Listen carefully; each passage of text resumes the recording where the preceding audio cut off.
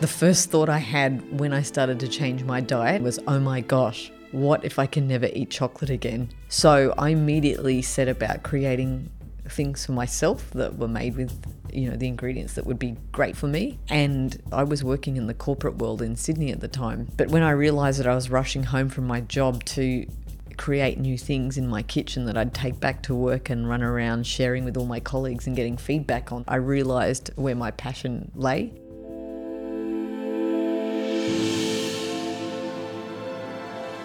I'm Teresa Hudson, Coordinator at the Community Information Centre in Townsville, and today I'm with Shelley Granger, owner of Nourishing Bites. She is a quiet little powerhouse who is passionate about the power of community and holistic health. Shelley's advocacy of these subjects is based in the support she's gathered from the North Queensland community and the miraculous conception of her son, who now motivates and inspires her to go further within her business and life. This episode of Brave was produced across the lands of the Woolgoorooga and Bindal people. The Townsville Community Information Centre acknowledges and pays respects to the traditional custodians of this country.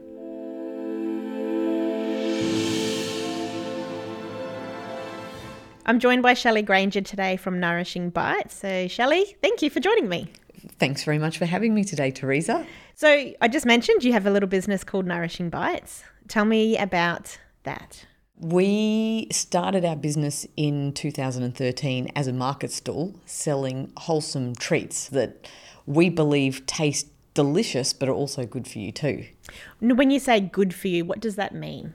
Good for you in the sense that rather than being full of nasty refined sugar and lots of additives, preservatives and other sneaky artificial ingredients, our treats are made from wholesome 100% natural ingredients.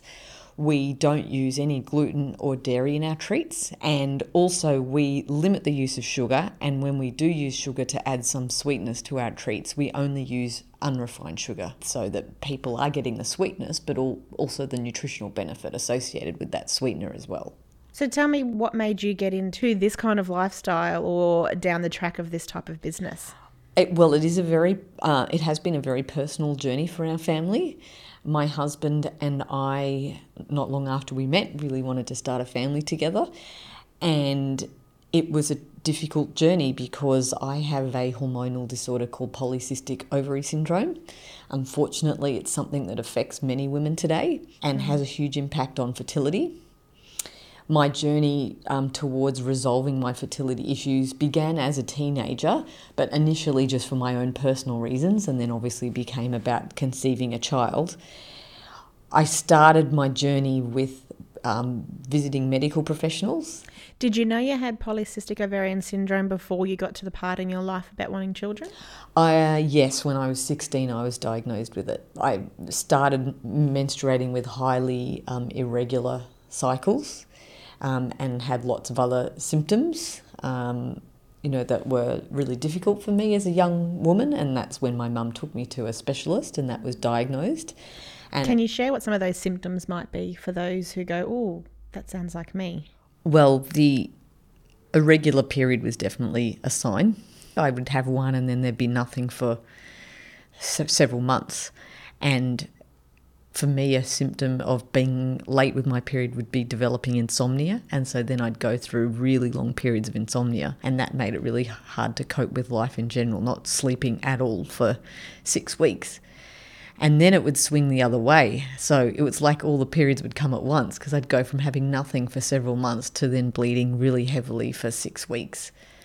And as a young teenager, that was really hard to deal with because they'd be really heavy periods and there'd be accidents and there'd be a lot of pain, a lot of clotting. And, that was not only uncomfortable but quite embarrassing as well. And associated with all of that, I would swing between being really high on energy and then completely crashing and being sensitive as a result and really emotional and feeling the weight of the world upon my shoulders. And which having a lot of people could put down to, oh, that's just a teenager phase. Yeah, but I guess it was the combination of symptoms that led my mum and my family to think there's something more going on here.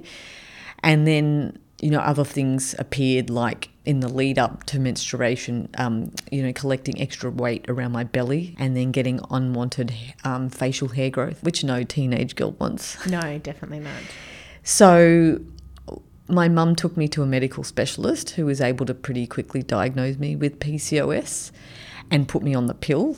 Unfortunately for me, that amplified everything and made it all a lot worse, and I had to be taken off it in a couple of weeks. I gave up for a while because I was getting towards the end of high school and trying to focus on my studies, but resumed trying to find a way to manage it in uni and went through various hormone therapies, and it just kept amplifying my symptoms and didn't help me at all. And in the end, I just gave up and thought, okay, this is what I've got. This is what I've got to live with, and just managed as best I could. Did you know at that stage that also meant infertility or fertility troubles were ahead? It was mentioned to me, but to be honest, I was so young and not in that headspace at all that I didn't really process that implication until my husband and I started thinking about family. And I was like, wait a minute, like, how's that going to work for us? So what was the journey you took yourself on then?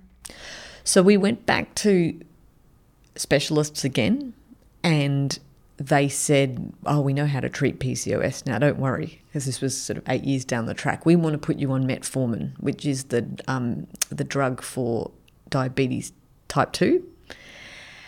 And he said, we've seen that it's an insulin resistance condition, and it's very similar in its nature to type 2 diabetes. So if we give you this, it's going to resolve everything. And again, I took it for 5 years, trusting that what I was being told was correct, and it didn't change anything for me at all. And in fact, I wasn't made aware that there are other risks associated with taking that medication long term, and I ended up with a very severe B12 deficiency, because it inhibits your ability to uptake B12. And I was really lucky that I picked up on that before I suffered any long-term consequences. The reason why I picked it up is because I started to notice that I was suffering memory loss, and that's when I got myself tested and discovered that. And the doctor at the time said, oh yeah, that's associated with metformin, but no one had made me aware of it up front, or I would have managed it. And then we went to another obstetrician who said, look, forget everything else, you just need to go on IVF. There's no other way. And we didn't want to start there. We wanted that to be the last step, not the first step. And I said to him, look, I've been doing some research. Like, I understand now that it's insulin resistance, and can't we, look at my diet? Can't we look at my lifestyle and find natural ways to deal with this? And he said, forget it. None of that stuff works. Just jump on the program. And by the way, I offer it, at $10,000 a pop. So I'm not sure he was looking after my best interests. But the really good thing about seeing him was it really sparked the fire and passion in us to explore other ways. And that's when we really got focused on looking at the connection between diet and hormones. The first thing I cut out was refined sugar. And although that didn't immediately affect my cycles, it made me feel a whole lot better as a person. So I went from being someone who went through the usual sugar peaks and crashes in the day to being really stable. And that helped me with the symptoms of PCOS, because that generally created a lot of instability. And so it really evened out my moods and my energy, and that was great. So then we started looking at the connection between gluten and dairy and hormones, and understood that gluten and dairy are very inflammatory foods, and that they can knock out your hormones as well. And so gradually I cut out gluten and dairy, and then also grains for the same reason. And that was over a couple of years, by the way, because it's quite difficult to make the transition, and I didn't want to do it all at once. I wanted to see the effect of taking out each thing and make it sort of easier than trying to change everything all at once.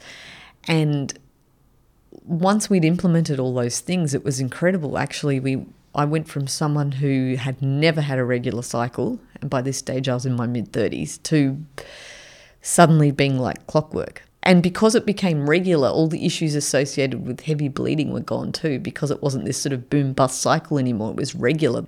Plus, I felt like a real woman for the first time. So from there, how long did it take for you to conceive your little boy? 3 months, which was a miracle for us. we'd been in this journey for years and years and years. And yeah, it was an amazing moment when we realised actually it was my husband's 42nd birthday. And I had woken up early to make him breakfast in bed. And so I kind of got up and I was in a daze still. It was only, 5:36 in the morning. And without even really thinking, I pulled out the test stick and did the test, hopped in the shower and kind of got out and then walked over to the basin and kind of looked down and saw the marking that said I was pregnant. And I was like, what? Quick, this can't be.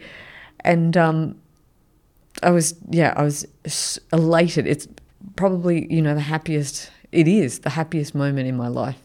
After I saw that I was pregnant, I went running into my husband and said, I've got a present for you. And he wasn't at least a birthday person. And he said, I don't need presents. And I said, I think you'll want this one. And he sat up and closed his eyes and I passed him the stick, and just the look on his face, I'll never forget. It was pure joy. Absolutely, it would have been. The most special day ever for us. And pregnancy was smooth sailing for you, or what was that like? I was really, really lucky because we were already running Nourishing Bites, and I was the baker in the kitchen working 14-hour days, and I was just so lucky that he was amazing in my belly, and I was able to work all the way up until his birth. That's fantastic. So with Nourishing Bites, why were treats such an important part for you? So I've always loved chocolate. As long as I can remember, I've never been much for lollies or other things, chips, anything else. It's always been about chocolate for me. And the first thought I had when I started to change my diet was, oh my gosh, what if I can never eat chocolate again? So I immediately set about creating things for myself that were made with, the ingredients that would be great for me rather than harmful for me. And I was working in the corporate world in Sydney at the time. But when I realised that I was rushing home from my job to create new things in my kitchen that I'd take back to work and run around sharing with all my colleagues and getting feedback on so I could do it all again that night, I realised where my passion lay. And that was in reimagining, I guess, wholesome yet still delicious version of childhood favourites. And it was a challenge and one that I loved and felt really passionate about. So I realised that I needed to follow this, that this was my purpose. And I'd always wanted to have a business. I'd always wanted to do something that I was really passionate about and an area where I could serve my community and have an impact. And when I started doing this, I realised that this was it. This was your calling? Yes. So one of the foods that most children would be familiar growing up with is Nutella. Yes. And so for you, you've got a product called Heavenly Hazel, which is a healthier version of Nutella, I believe. It is. So Nutella wasn't my thing. Ferrero's were, which obviously has the Nutella in it. Like every Christmas I'd get a box and the whole box would be gone by 10 o'clock. I just loved it. And so when I was going through the list of recreating childhood favourites, a chocolate hazelnut spread or fudge that would tickle that itch was high on the list for me. I first created it early in the Nourishing Bites journey, and at that stage you couldn't buy blanched hazelnuts, so we had to skin every hazelnut by hand, and my mum was there too. But after one Christmas season of making this fudge and then rolling it into balls and dipping it in nuts and chocolate so it could be Ferrero, she was like, we're done, we can't do this anymore. And I had to put it on hold for a while, but then about a year later we discovered a source of blanched hazelnuts and it was back on, and we came up with this chocolate hazelnut truffle, which is like brownie with the fudge in the centre. And they were a hit. And one of my customers said to me one day, I just love what's in the centre of that so much, I could eat it all day. And that made me think, well, we could do that. Why don't we put what's in the centre in a jar? And that was when Heavenly Hazel was born. And that was about 4 years ago. And it was a huge moment for us because up until then, all of our treats had to be refrigerated. And that's problematic, particularly up here with the heat. Selling them far and wide is really a really hard thing to do. We still do, but we have to heavily ice them. We wrap everything in wool cool. And it was sort of difficult to think about scaling up a business like that. Whereas when we created Heavenly Hazel, we suddenly had a product that was a jarred product that could be easily transported to anyone. And, you know, that's I guess, the key to our future now. So would Heavenly Hazel be one of your biggest products at the moment? It is, and we were really fortunate to be awarded a Deadly Deals grant, and that grant was awarded to us to help us commercialise Heavenly Hazel. So investing in us to do all the right shelf life testing and to think about how to brand Heavenly Hazel better, to invest in figuring out how to scale it up and to invest in forming partnerships for distribution. And I'm really excited to share that next week we're going to Cairns to work with the FNQ Food Incubator to test a big scaled up run of Heavenly Hazel. We're making 210 kilos. So when you say it's an incubator, it's a trial run to see if this upscale of production is going to be successful for your business. Yeah, and to continue working with this incubator to produce it at that bigger scale. So the incubator, they are also a business and they invested in a factory, and it was difficult for them to pay for that factory themselves, and they thought, well, let's help other businesses who are trying to make that leap up to the next level of scale. And so the FNQ Food Incubator works with lots of businesses like ours so that you can go in there and produce bigger runs without having to make that huge investment in the factory yourself. Yeah, upfront, because then the long-term goal would be that when it's up and running and successful, that gives you time to build your own factory. Absolutely. That's what we ultimately want to do. We want to be producing it here in our own factory, employing Townsville locals. But, you know, you're looking at $1 million investment minimum. So you mentioned that the grant that you got was a Deadly's... a Deadly Deals grant from Advanced Queensland. So what is that grant specifically designed to do? So it targets Indigenous Australian businesses, and the idea is to support those businesses to build a source of sustainable growth by investing in an innovative product. And we're really pleased that they determined that Heavenly Hazel is really innovative because it flips the Nutella formula on its head. So we are really, you know, proud that it's much more wholesome and much better for you. And we've also gone to the next level with the help of the government of incorporating Indigenous ingredients into new flavour combinations. And the reason why we've done that is because, well, there are some amazing superfoods in Australia that deserve to be showcased, and also because they're Indigenous to Australia, and by working with Indigenous growers to include these ingredients in our products, we can support sustainable Indigenous agriculture. And I know the reason why behind your business, and you're so passionate about incorporating Indigenous services into your business. But for our listeners, can you tell us why this is so important for you? Absolutely. So our business is a family business owned by my husband and I. On paper, my husband and I started it together, although now the boss is definitely Pacey James, our son.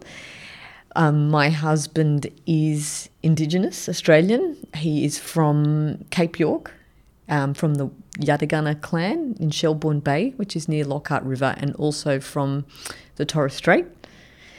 And he proudly identifies himself as an Indigenous Australian, as does our son. It's really sweet, actually. PJ, our son, has that beautiful caramelly skin, and he calls it his magic skin, and believes that he can heal the world and unite us as people with his skin.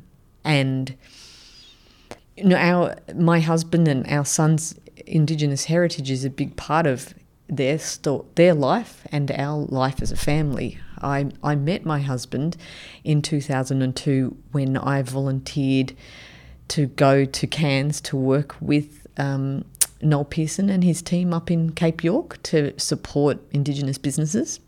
I thought I was going just for work reasons, but I also met the love of my life when I was there, Dan. He was running one of the businesses where I was going to be working, and he was the last stop on my tour for that day. And his office was the Cape York Digital Network, which he rolled out throughout the 16 communities of the Cape to connect people and families through the Cape with each other and with the rest of the world. When I walked in and met him, it was just one of those moments in life where you know you've met the person that you're going to be with for the rest of your life. And luckily he felt the same way, and we've been together ever since. But, you know, in our first few months together, we spent our time figuring out how to commercialise CYDN to support, you know, the social good that it was doing. And at the end of my time, I had to leave, and he actually came with me to Sydney and left that project to somebody else. And we have been back since to work on the Cape York agenda, and it's something that's become part of our family. And Nourishing Bites is a big part of our way of contributing to our community, because, like for me, many Indigenous people find it very difficult to digest sugar, gluten and dairy. Type 2 diabetes is an epidemic in the Indigenous community, and by creating treats that are free from refined sugars and gluten and dairy, we're helping our family and our community build wellness as well. So Shelley, you worked in the corporate world in Sydney, you mentioned. How did Nourishing Bites end up in Townsville? Well, as I mentioned, my husband and I met in Cairns in 2002, and after 3 months of being together had to make a difficult decision about what to do. So Dan made the difficult decision to leave Cairns and his family and his passion project.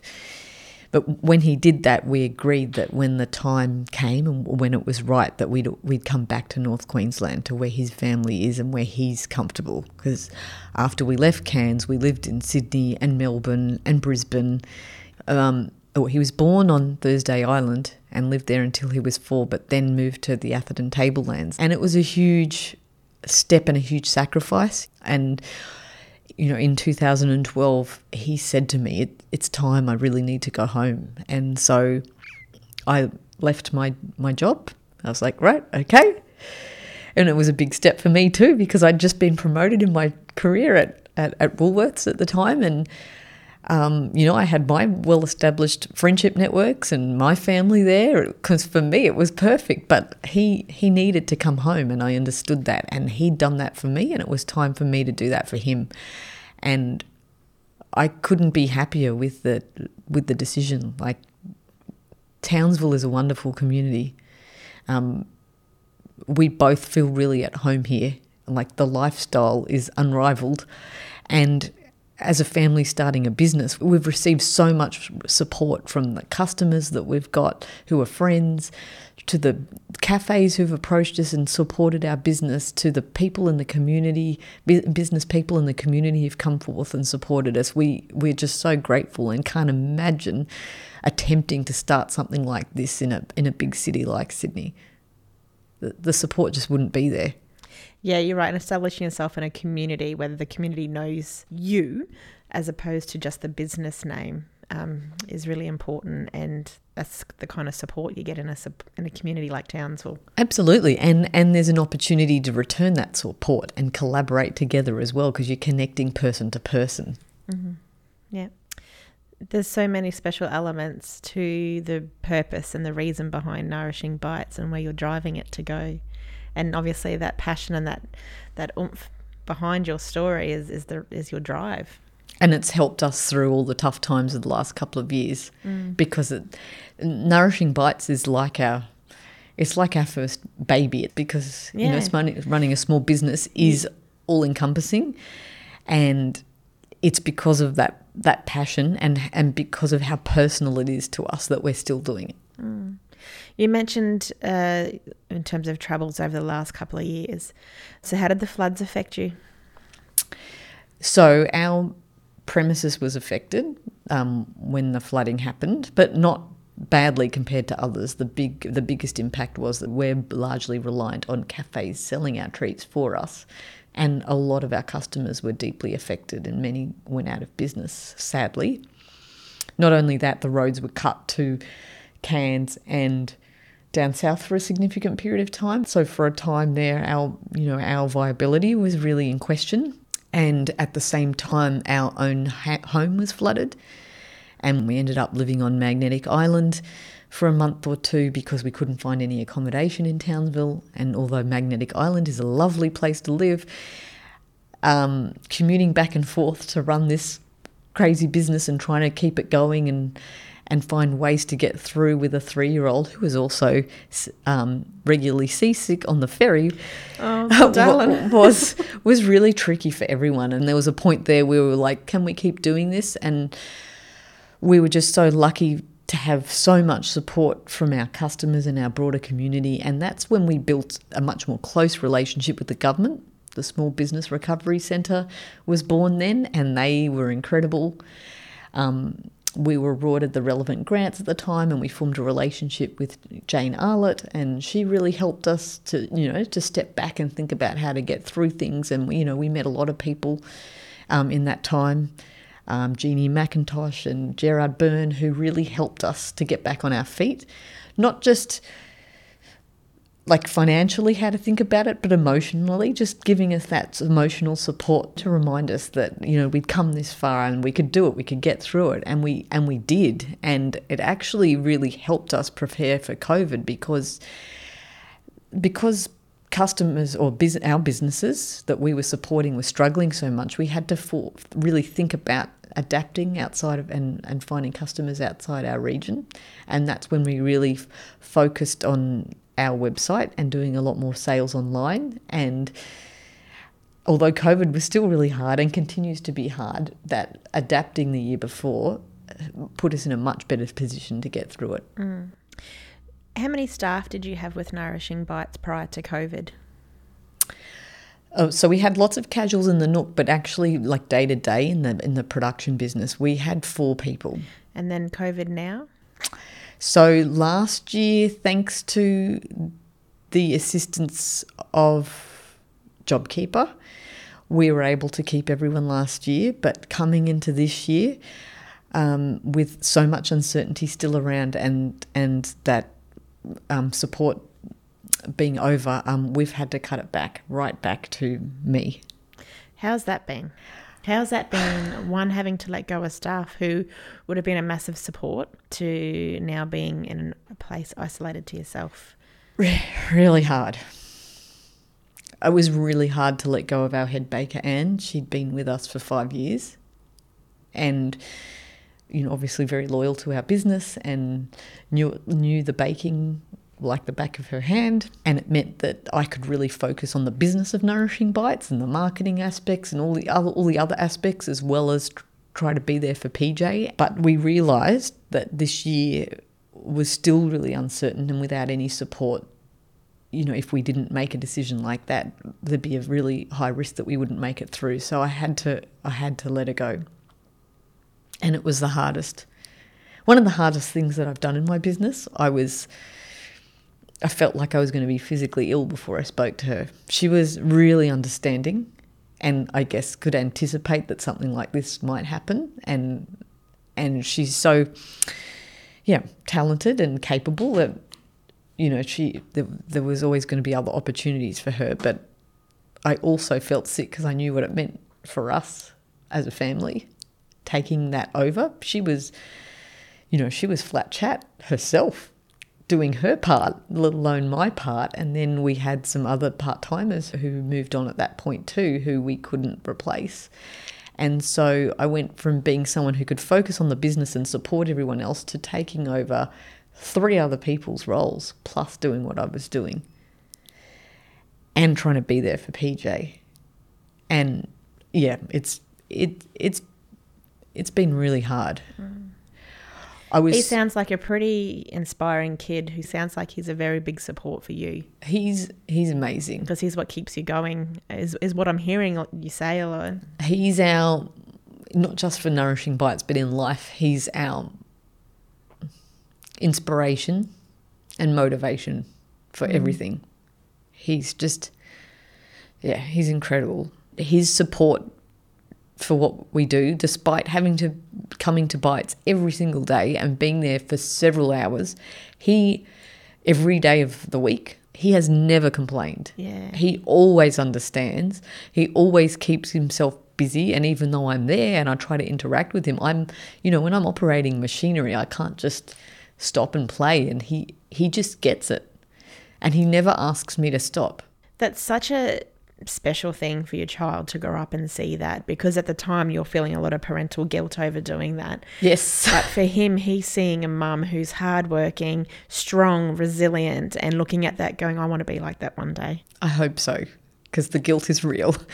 But he's already had many business ideas of his own. So I feel good that he's thinking about business, and it gives him lots of different ideas. He creates all sorts of different projects in the kitchen at Bites.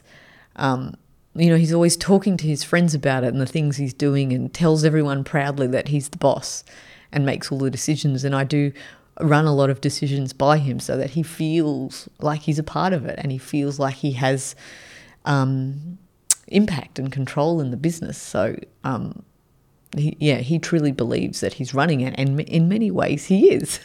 And if it weren't for his support, but also my husband's, like he, as well as being a part of Nourishing Bites and living and breathing it with me every single day, he has a full-time job as well. And to be doing that and trying to help support me emotionally while I keep Bites going, and really stepping up in terms of looking after the stuff at home and helping with PJ so that I could just focus on it and get my head around how to do everything, is amazing. He's been amazing, as well as my mum. My mum is 72, and she came up from Sydney in April to help me out, and she's still here. She shows up every day and does what she can to help me, because, she loves and supports us, and she believes in what we're trying to do. So I'm very lucky. Shelley, you've got a beautiful village around you. Thank you. I'm very grateful. So fortunate. Yeah. And there's so many others. I think you're going places, and Nourishing Bites is I look forward to continuing following your journey. Thank you very much. Thanks for the opportunity to share our story.